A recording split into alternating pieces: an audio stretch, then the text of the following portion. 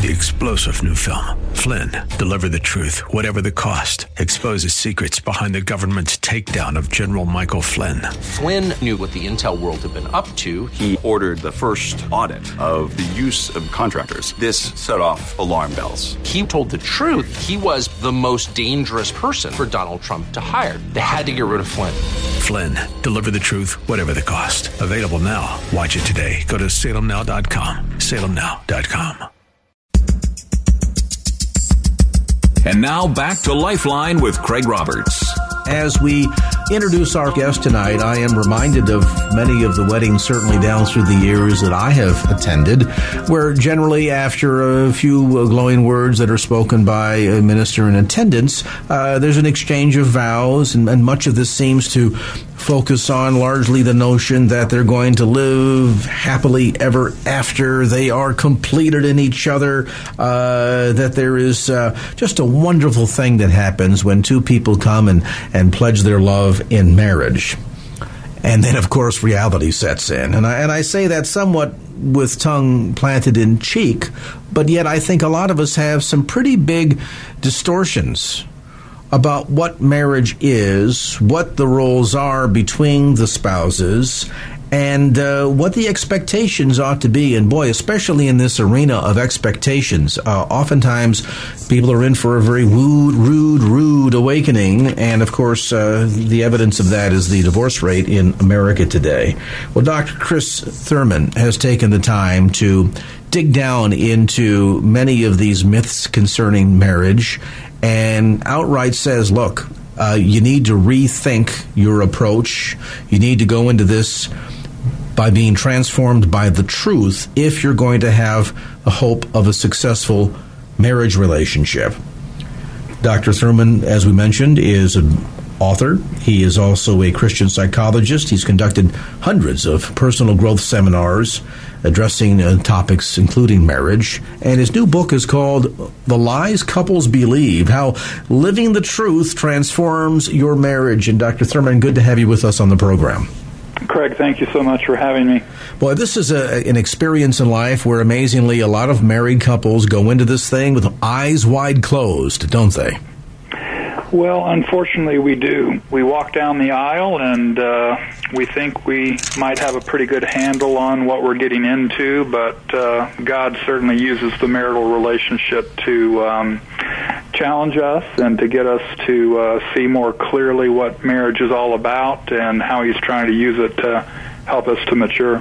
This image first out the gate, and it largely seems to be kind of the thing of which fairy tales are made of, as opposed to most realistic and long-term marriages, and that is this notion that we're going to live happily ever after, that once we say I do and the ring exchange has taken place, that it's only the rare couple or the people that don't work hard enough that end up getting into trouble. But most couples, when they go into this, really think that they've got all they need to be successful?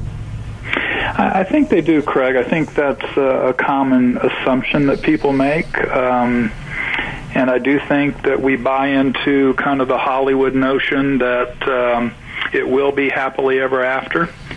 And as you said earlier, the reality of marriage being difficult and people being fallen and hurtful at times begins to set in. And then we're not so happy, and we begin to question, if we're not careful, having gotten married, and we begin to think about other options and think that happiness might be somewhere else out there for us. Failed or incomplete expectations. That seems to kind of be one of the most glaring, if we had to look for maybe an overarching phrase about where people run into so much trouble, doesn't it? That their expectations for what marriage is about, their expectations about how they're going to relate to their spouse, how their spouse will relate to them, is oftentimes one of the big danger areas, isn't it?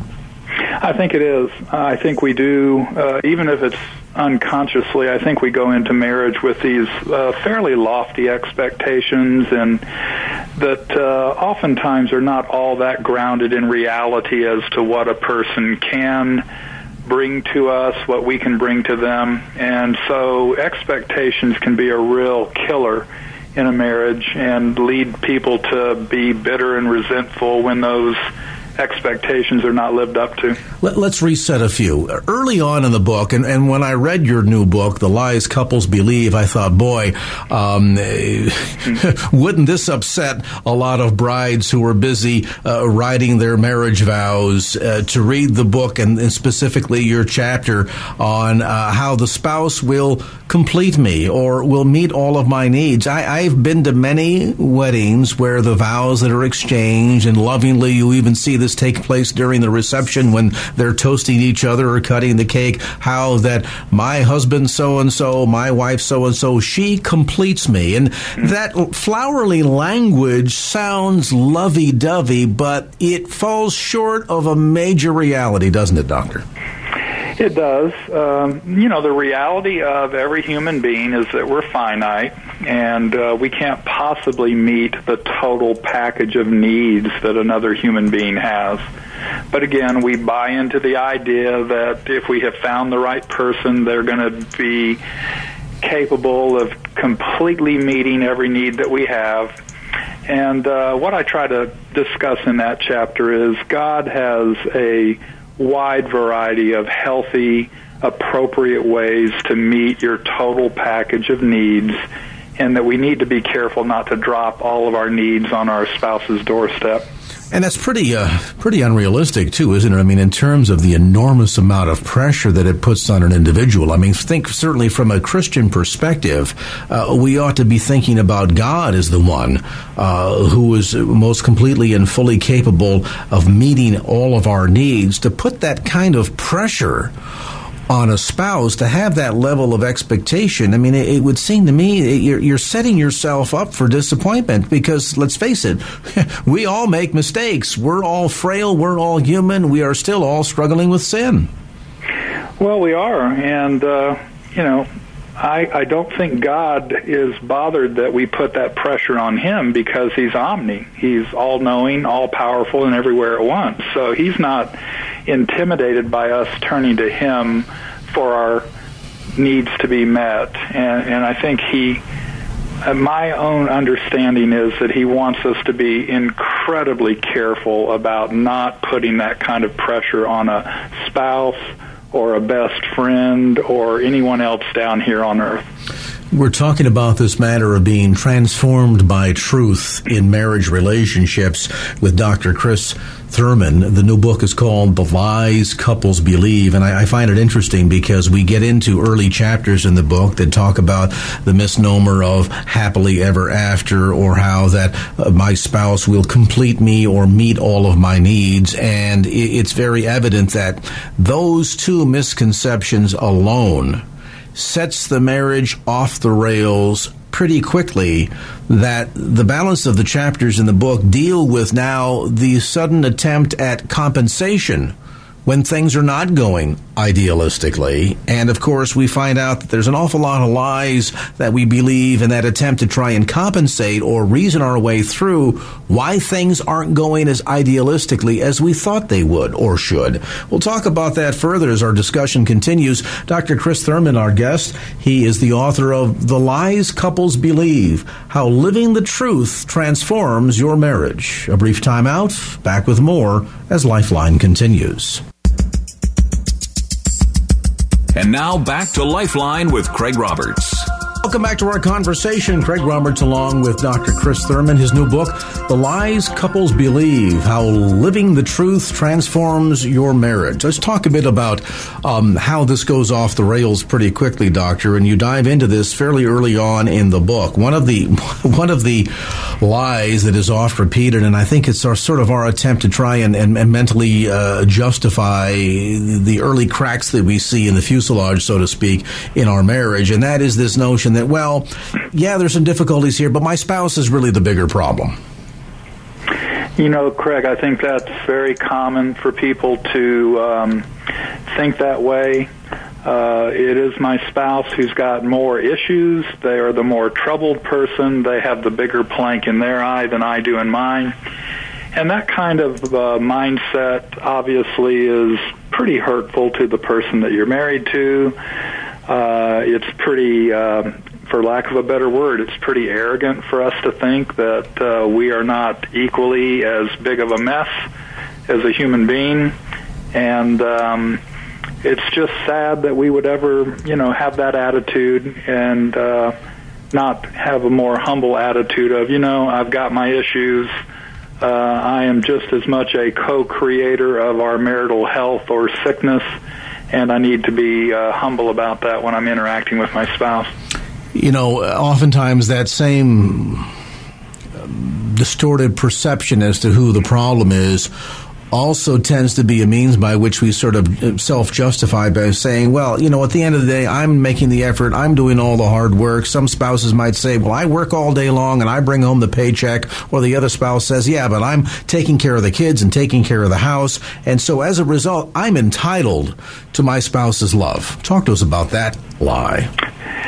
Craig, the whole issue of entitlement is especially toxic in marriage, and that's a tough teaching to go into these days because I think, unfortunately, we're almost raised to think that we are entitled. We're entitled to the good life. We're entitled to be treated with respect. And when it comes to marriage, if we're not careful, we think we're entitled to our spouse being loving, entitled to them being kind, entitled to them carrying their fair share of the load.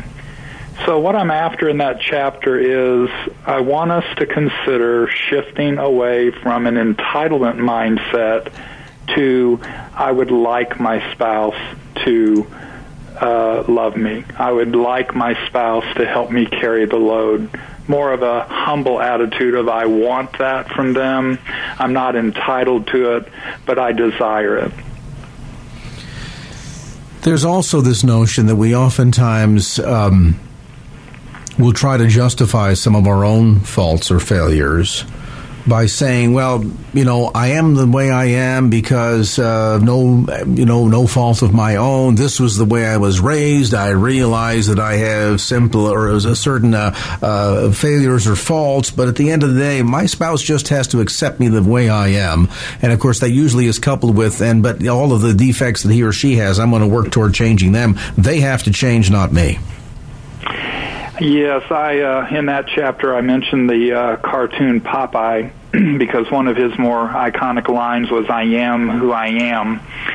And what I'm going into there is a lot of people have that attitude, and it's really kind of a smokescreen for, I don't want you to push me to change. I don't want you to be on me about anything that I might need to polish off the rough edges of. So do we need acceptance from our spouse? Yes, of course we do. Are they supposed to accept us warts and all? Absolutely. But does that mean that we shouldn't be open to them saying, hey, I don't like this about you. Would you be willing to work on not being that way? I think a marriage that isn't an iron sharpening iron marriage is a no-growth marriage. So I'm very concerned whenever my couples that come to see me kind of wrap themselves in the accept me as I am flag and basically don't want to do any changing while they're married. Now, toward that end, there's also this notion that we would get along better if they would just think like me. This runs into cases, for example, in a marriage where there's a spender and a saver who have married, and we're saying, well, if my spouse, who's this major spender, would just become a saver like me, if they just act or think or be like me, that would fix all the problems. I have to admit that's one of mine. I'm not stereotyping military families, but I grew up in a military family. And we were really told, this is the way you clean things, this is the way you organize things, you need to wax it, shine it, Windex it, salute it, and this is the right way to do it. So when I married my wife, Holly, 35 years ago, I had a pretty stubborn attitude about, you need to be like me. I'm the one who knows how to do it right. And if you're not doing it the way I do it, then you're obviously wrong and you need to adjust. And you can imagine how poorly that goes over with another human being who is more than free to be the person God made them to be and to have their own style and to not apologize for that.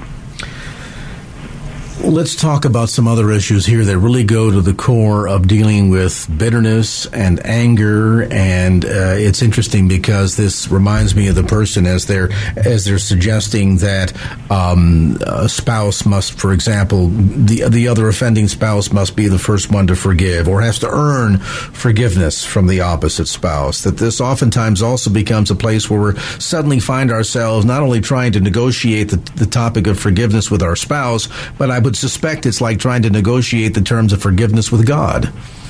I think so, and that was one of the tougher chapters of the book to write because I think a lot of us do think that forgiveness has to be earned and that the other person has to repent of what they're doing before we will bless them, if you will, with our forgiveness.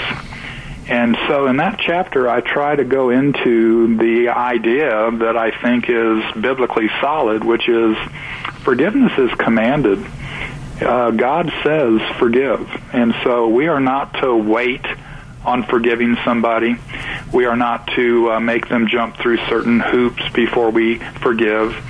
And I think that's a hard thing for people to do, especially when the other person isn't sorry and they haven't stopped. So I try to distinguish between forgiving somebody and what it takes to reconcile with them, which is another chapter of the book. And of course, ironically, as we talk about that in perspective of our relationship with God, certainly He wants there to be reconciliation. God wants to be reconciled unto His creation, wants to walk in fellowship and relationship with His creation, but we also have to recognize that on God's terms, it requires repentance. Yes, and that's a distinction that a lot of people also are a little bit slow to get to. I try to use the prodigal son story to drive home the issue of forgiveness versus reconciliation. And so in that story, as far as I can tell, the forgiveness had already been granted, if you will, by the father to his son before he returned from the foreign land. So forgiveness was already achieved, but the reconciliation couldn't take place until the son came out of the foreign land. So with my couples, I push them pretty hard on, hey, guys, you're kidding yourself if you think you guys can reconcile if neither of you are repentant of what you've been doing wrong that's been hurtful to the other person. The new book is called The Lies Couples Believe, How Living the Truth Transforms Your Marriage. And the book, by the way, is newly published by David C. Cook and available at bookstores throughout the Bay Area, as well as the usual suspects, Amazon.com, and also through Dr. Thurman's website, Dr. Chris Thurman, Dr. just abbreviated DR, drchristhurman.com. And now back to Lifeline with Craig Roberts. I want to take you to kind of a surreal place for a moment. Imagine lying in your hospital bed. Heartbeat is kind of weak. Your breath is faint. Old age is kind of winning the battle. You'll feel that you're close to inevitably passing. You're resigning yourself to the inevitable. Hopefully you're secure in your eternity, so that's not a concern. And yet, as you're preparing to pass on to the next life, we all want some comfort and the feeling of having contact with others. And as you lie there in the hospital bed, you hear this. I'm sorry that your family and friends can't be with you right now, but don't be afraid. I am here to comfort you. You are not alone. You are with me. Your family and friends love you very much. They will remember you after you are gone. That voice, and I apologize for the poor quality of the recording, is known as the last moment robot, recently invented by the Japanese. The idea is to place it into the hospital rooms of patients who are dying that lack any family and friends to be there by their side as they pass to comfort them. And the recording there, if you didn't hear it too well, I'm sorry that you're passing, so on and so forth. Your friends and your family will remember you so well they can't even bother to show up to your hospital. At first you think, well, somebody's thinking about those who are dying to comfort them in their last moments on earth. And then after that thought shoots through your mind for about a split second, you go, wait a minute. Our culture and society these days is being reduced down to bringing a robot. Charlie's dying in there. Bring the robot in.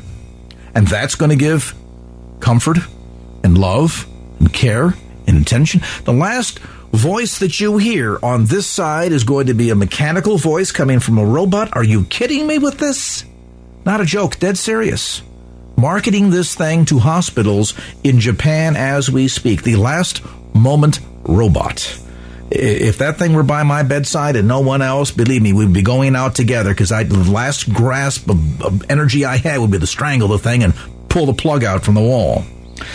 That story demonstrative of trends taking place in Western culture and society today where, frankly, the value of life is just slipping away so rapidly. We're in such a hurry to get people that are no longer of use to us, or we're all concerned about quality of life to the degree that if you become inconvenient to the rest of us, or too expensive, or if we figure economically that it would be more advantageous to take the $100,000 you need that might add another year or two to your life and you're an octarian, for example, well, better off to take that money and give it to somebody in their 30s and 40s and extend their life for more years, because after all, what apparently counts these days in life and death decisions is no longer based on morals and values, but rather on money value. More on this sad story and state of affairs. Bobby Schindler joins us, Executive Director of the Terri Schiavo Life and Hope Network. And Bobby, thanks for taking time to be with us tonight. Well, thank you. I appreciate it. This story of this last moment robot, I guess just the latest chapter in what continues to be just a disconnectedness, I think, with humanity when it comes to the topics of those that are either at the waning moments of life or have been determined by the healthcare system not deserving of our care or our attention or least of all our money. Well, I couldn't agree more with everything you were saying, Mr. Roberts. We're becoming more and more desensitized to what it means to be to have compassion and love for individuals, and being convinced and justify, as I said, more and more every day, where there are some circumstances where it's perfectly okay to kill an individual. Where did this slippery slope begin to get kind of the fast track ride here? I mean, we all know the stories of the likes of Jack Kevorkian. We know the debates about death with dignity, the right to die, Hemlock Society, things of this sort. But there seems to me to be a shift somewhere in here, Bobby, and I can't quite pinpoint it in my own mind, but it just seems as if we've moved from what it used to be of giving all the love, the care, and attention that we could to our loved ones and just to other human beings, to make sure that they had every opportunity to live life completely and to its fullest, had, if they so desired, every resource available to them so that they could have a shot at life. And suddenly, at some point here, we turned a really dangerous corner. Where would you give conjecture to where that happened? Well, it's hard to know exactly, but I think it's been happening for many, many years. It's the drip, drip. It's the constant drumbeat of this pro-death movement, and I think it's working. I think the media, the secular media, has a real powerful influence on the way we think about certain issues. The bioethics community. And even certain, I think a growing number of those in the healthcare profession. We saw in my sister's case where there were people and the way they came out in favor of killing, dehydrating and starving my sister to death, something if we do with an animal, even today, it's a felony crime. But we see it every day working at our organization now, trying to help other families. We hear some of the chilling stories of families that are up against these doctors and these healthcare ethics committees, and just how quick they want to end life, and just how much it's being accepted in our society today. It's quite frightening, Mr. Roberts. It really is. We followed with great interest and at the end great disappointment what transpired in the case of your sister Terri. And I know that your ex-brother-in-law played a major role in trying to kind of push that whole event to reality so much quicker. Based on your experiences, either personally within your family and the case of your sister Terri, Bobby, or on the grander scale of just what you've seen since being involved with the Terri Schiavo Life and Hope Network, how much of this is being motivated by just greed? Well, I think the underlying problem certainly is money. As you pointed out earlier in your comments, if a person becomes too expensive or they're a drain on society and they're not giving anything back, well, what's the point of keeping them alive? Someone like my sister, who not too long ago it would have been thought of as being barbaric to kill her the way they killed her. Today it's ordinary. It's happening every day. Food and water is now determined to be medical treatment through feeding tubes, and it's basically enabled healthcare professionals to deny it to individuals so that they starve and dehydrate to death. Terri was not dying. She was not in a coma. She had no terminal disease. She was basically a woman with a cognitive disability. But yet our society today has perfectly and willingly accepted the way we are killing her and others like her every single day in our nation. And I don't think people realize just how much this is happening in our country today. And to the degree to which perhaps this is being fast-tracked, I mean, I know there's been a lot of discussion about the Obamacare bill, which is currently under consideration by the United States Supreme Court, the idea of these death panels and things of that sort, which, oh, no, we're exaggerating when we say that. We're just talking about efficiency of how we invest money in healthcare. But I guess at the end of the day, whether you talk about death panels, healthcare rationing, managing money, whatever it is, it still comes down to a fundamental change in the manner in which we treat those that are most fragile amongst us, whom for, up until recent years, Bobby, as we've been discussing, used to get the most care, the most love, the most attention. Now it seems to be the first group that we want to strip all that away from. There's been a definite shift. There's no doubt with what's happening in our country today. And we've turned from looking at all life as having value and dignity to looking at life as quality. And based on a person's quality of life, now they determine whether or not they will live or die. And those decisions are being made every day. And I think going back to your question earlier, when did this shift occur? I think we could look at the abortion issue. Once it became legal to abort your baby, you devalue one life, the unborn child, and really it's a domino effect from there. And it should surprise nobody that we're now killing the elderly, those with cognitive disabilities, and so many others based on their quality rather than their value. And in such a arbitrary fashion, I might add, too, that what you would determine to be a quality of life might be different for somebody else. And, I think in the end, that's a very private, very personal, very intimate decision and discussion that needs to take place amongst friends and family and intimates, not something that ought to be determined by a panel of bean counters or even physicians who are acting as bean counters 3,500 miles away that look at you not as an individual who has connection with family and friend and life and intrinsic value, who ultimately is created in God's image, but rather as a line of expense. You're an expenditure. You're somebody for whom perhaps this is not a wise investment based on what we determine to be arbitrarily so quality of life. Boy, the talk about a buzzword. If you've just joined us, we're visiting today with Bobby Schindler, Executive Director of the Terri Schiavo Life and Hope Network. He is the brother of Terri Schiavo. You know, of course, intimately her story. We're talking about these issues of quality of life and what seems to be yet once again this steady march toward redefining what life means and hastening the passing of those amongst us whom we figure to be either inconvenient, too expensive, or just not being able to contribute to society, and therefore arbitrarily on their behalf we will determine what quality of life means and when it all ought to end. And now back to Lifeline with Craig Roberts. Terri Schiavo is alive. She's not just barely alive. She's not being kept alive. She is alive as you and I. And as such, we have a moral obligation to protect and defend her from the fate premeditated by the Florida courts. Sadly, of course, I think at a lot of levels we as society failed Terri Schiavo in a very significant fashion. And boy, talk about understatements. Bobby Schindler is with us tonight. He is the brother of Terri Schiavo and executive director of the Terri Schiavo Life and Hope Network. That piece of audio going back a number of years now, Bobby, I think was the attorney representing your family in this case. Boy, talk about an understatement in terms of just really having failed her, didn't we, as society?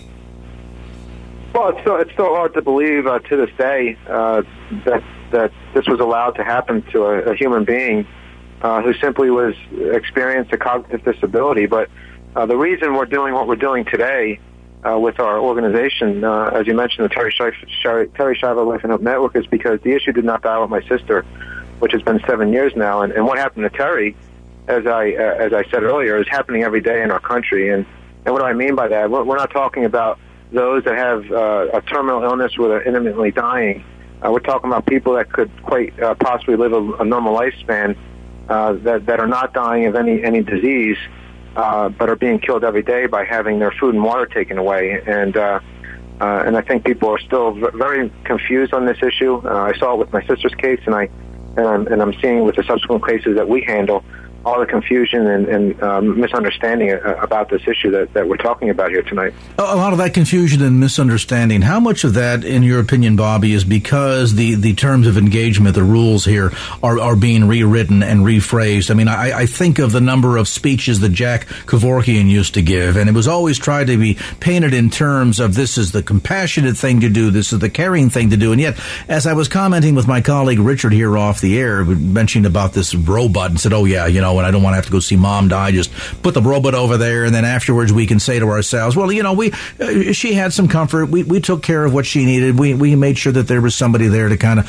see her on the way out. It's almost as if we have suddenly shifted this, where it used to be about the patient and their needs and their circumstances and their quality of life and their right to life, and suddenly now the focus has shifted and really on doing what we want for ourselves, hasn't it? Well, certainly. We're losing the narrative, or we've lost the narrative, and no longer do doctors take the Hippocratic Oath of do no harm. And as we've been talking about, it becomes a subjective decision. It's based on value judgments instead of medical assessments, and we're seeing it every day. As I keep saying, I think people will be shocked to learn, or maybe they won't, or maybe they're just apathetic to it, just how many people are being killed by dehydration and starvation every day in our nation across hospitals, hospices, and nursing homes, and it's quite frightening, quite sad, really. The apathy, the attitude, and I guess the subjective nature in which we're deciding so many cases, similar to my sister and the elderly and so many other people that are really in the crosshairs of this death movement. We're really kind of surrendering our humanity here bit by bit, aren't we? I think so, and I hate to sound so doom and gloom, but it's we have some very powerful influences that are, as I said earlier, just kind of indoctrinating and desensitizing most of our culture on an everyday basis. Well, here's one story I've got in front of me. A 3-year-old girl by the name of Amelia, who was denied a kidney transplant that she needed to live, not because the kidney wasn't available, but because, according to the hospital panel that makes such decisions, she was, quote-unquote, mentally retarded. And because of that, there really wasn't a quality of life there. And so because of the challenges that she had from an intellectual or cognitive standpoint, she was denied a shot at life. I mean, I don't know how people can make such decisions so flippantly and live with themselves. Well, I think a lot of it has to do with this one very powerful question, and it was used a lot in my sister's case, and I hear it all the time. It's who would want to live this way? And again, I think that's kind of controlling much of the decisions that are being made today. Because when you frame a question like that, it's a loaded question, first of all, because nobody would choose to live with a disability if given the choice. But the fact is that there are people. Hundreds of thousands of people that are living with disabilities like my sister and so many others in our country today. And when you pose that question to them, it really makes it, I think, somewhat difficult, really, for people to see the value and dignity in those that have these types of injuries, these brain injuries. Well, and at the end of the day, it ought to be not about us, it ought to be about them. I mean, when we talk about, while we're doing this to end suffering, who would want to live that way, quality of life, things of this sort. I mean, there are really kind of buzzwords, all of which come back to what we're trying to say about the circumstance to feel better about it ourselves, because what we're really at the end of the day saying is that we don't care. Well, it really is about us, Mr. Roberts. I mean, you're exactly right. It's no longer about the individual that needs our love and attention and our compassion, those that are completely dependent upon us. And that's, again, a point. And I speak in general terms. This obviously doesn't apply to all of us. I mean, there's some wonderful and loving people and doctors and nurses out there that feel the same way we do. But I think there's a growing number that are accepting this quality of life attitude, and they do look at people as numbers, and they don't see the value and dignity, and they justify and rationalize different ways to kill these people, all in the name of quote unquote mercy. And Bobby, I think it's important to have you underscore for listeners that maybe didn't catch it the first time or have tuned in a bit late that this dialogue has made a subtle shift here. We're not necessarily talking about extreme heroics in order to try and maintain somebody's life. We're down to cases now where, as part of a cost-saving agenda, folks are being encouraged to literally pull feeding tubes from elderly patients, deprive them of substance, and then let them pass peacefully. Well, I mean, to one degree, whether you're getting the food off of a plate at the table or a feeding tube, the end result is the same thing. And then, too, the cruelty of the same thing, whether you're taking away food from a starving person or simply denying them substance by cutting off the feeding tube, isn't it ultimately still murder? Well, it's hard not to look at it as that. I mean, again, you look at the case of my sister, who only really needed a wheelchair, and she could have been taken anywhere.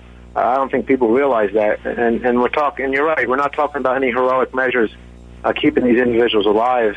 But yet, I mean, do people actually think and understand what we're doing to those with these types of disabilities? We're starving and dehydrating them to death. Sometimes it takes more than 2 weeks, as it was in the case of my sister. But we're actually depriving them of our most basic need, and it just seems to me that more and more of our country today just doesn't seem to have a problem with that, and that's what really, as I keep saying, is really frightening for us as we see as an organization. As we move forward here. Let me ask you this question, Bobby. For those of us who do get it, who understand that what we're really seeing here is the slow demise of what had been human dignity and care for life and concern for the infirm and elderly and so forth. Those to whom we used to give the most, now we wish to offer them the absolute least we can.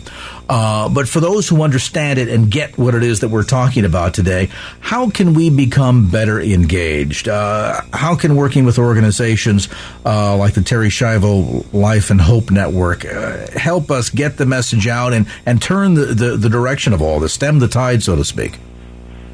Well, it's a good question. It's always one hard for me to answer. I mean, certainly if you go to our website, it's lifeandhope.com, you can see and understand and educate yourself on this issue, because I think there really is a lack of understanding, a lack of education when it comes to this issue. There's much confusion about what we're talking about here. People don't realize that people like my sister that are really in only need of food and water are being killed like this every day, and people need to get involved, whatever that might be, by getting involved. But people need to really make an effort on getting involved. You have a gentleman right there in your backyard, Wesley Smith, has been warning us, bioethicist, who has been warning us about what was happening, what was going to be happening in our country many, many years ago. And much of what he was warning us about is coming true. And it's really because of the apathy. I think a large part is because of the apathy and people just not getting involved. So I think that's very important. If people get involved and they showed that they care and there's an interest in this and start pushing back, and perhaps some of the laws would begin to change, I think we would see a shift or perhaps a way we can start protecting these people instead of continuing to rationalize killing them. You're right. We have to stop the rationalization. We have to stop making this simply an issue of dollars and cents. We have to get educated. I'm so glad that you mentioned Wes Smith. He's a dear friend and been as a frequent guest on this program and has done a fantastic job. And we appreciate not only his efforts, but efforts of people like yourself, Bobby. I know that through a lot of own personal pain in your family, in jumping on to kind of lead the charge, so to speak, of awareness on this topic. And we sure appreciate you taking some time to be with us today. Well, thank you. And these aren't easy issues. I mean, these are difficult, but what other choice do we have but to look out and protect our most vulnerable? And unfortunately, I think we're losing that. And through prayer and God's grace, I hope we can do better. Amen. And we're here in an election year, which ought to sensitize us at a lot of levels to having our voice heard. And as Bobby Schindler points out there, we're kind of allowing our humanity to slip through our fingers here, and we're justifying all of this. And, mankind is certainly not a stranger to justification of immoral and ungodly actions, but now it's getting to be amped up to the nth degree, and it's terrible. I mean, when I first saw this story about the last moment robot, I thought, well, there's somebody's attempt to want to make sure that an individual who's, passing has some kind of sense of comfort. And then I thought, wait a minute, do you really think that a person's going to get comfort by an automatron voice and this mechanical arm reaching out and stroking you? That's not really doing something of care and concern for the dying. That's really just appeasing our own inadequacy, perhaps. And, we ought to look at that instead and say, you know what, we need to make sure that no one ever has to pass away alone, and that we as particularly as Christians, but as a society and a culture, need to do a far, far better job, that instead of cutting off from individuals the kind of love and care and attention that they ought to receive at their final moments, we ought to be saying instead, what can we do to give them everything possible? We don't do that anymore. And we all justify this because it's, about quality of life, when it's really about not wanting to be inconvenienced and greed and just at certain levels downright evil. A guy like Jack Kevorkian, Dr. Death, aptly named so. Sad. All right, we're going to take a time out here. When we turn a corner, Claudia Humphrey's going to join us. We've got another sobering issue to talk about tonight, and I apologize for kind of the weightiness of such matters, but it is important that we as believers are aware of the battle that is on the front lines and to be engaged in the spiritual warfare, as Bobby just mentioned a moment ago, that we have to prayerfully in dealing with these issues, because this is a critical stand that we have to take as believers. Boy, if there was ever a sense of being in the end times, we are there. Our thanks again to Bobby Schindler, Executive Director of the Terri Schiavo Life and Hope Network, brother of Terri Schiavo. More information on the web at lifeandhope.com. Well, that's going to do it for this edition of Lifeline. Thanks so much for being with us. And if there was anything you heard on today's show that you'd like to hear again or share with a friend, grab a copy of the Lifeline podcast. Simply log on to KFAX.com. That's KFAX.com for the Lifeline podcast. Our producer is Wanda Sanchez. I'm Craig Roberts. Till next time round, remember, just don't keep the faith. Get out there and share it and make it a great evening. So long. Opinions expressed in the preceding program do not necessarily represent the views of the ownership, staff, or management of KFAX. Copyright Salem Communications, all rights reserved.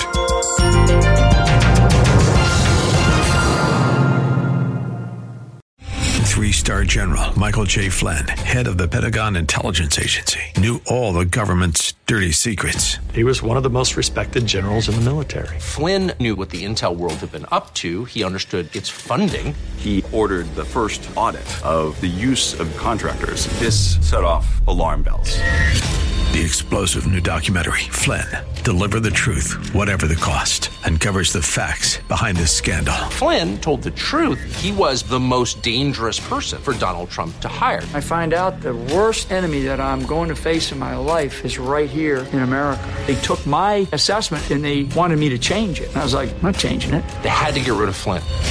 With in-depth interviews, archival footage, and never-before-seen personal records of the man behind the headlines. I just felt like I was drowning. Flynn, Deliver the Truth, Whatever the Cost. Available now. Watch it today. Go to salemnow.com. salemnow.com.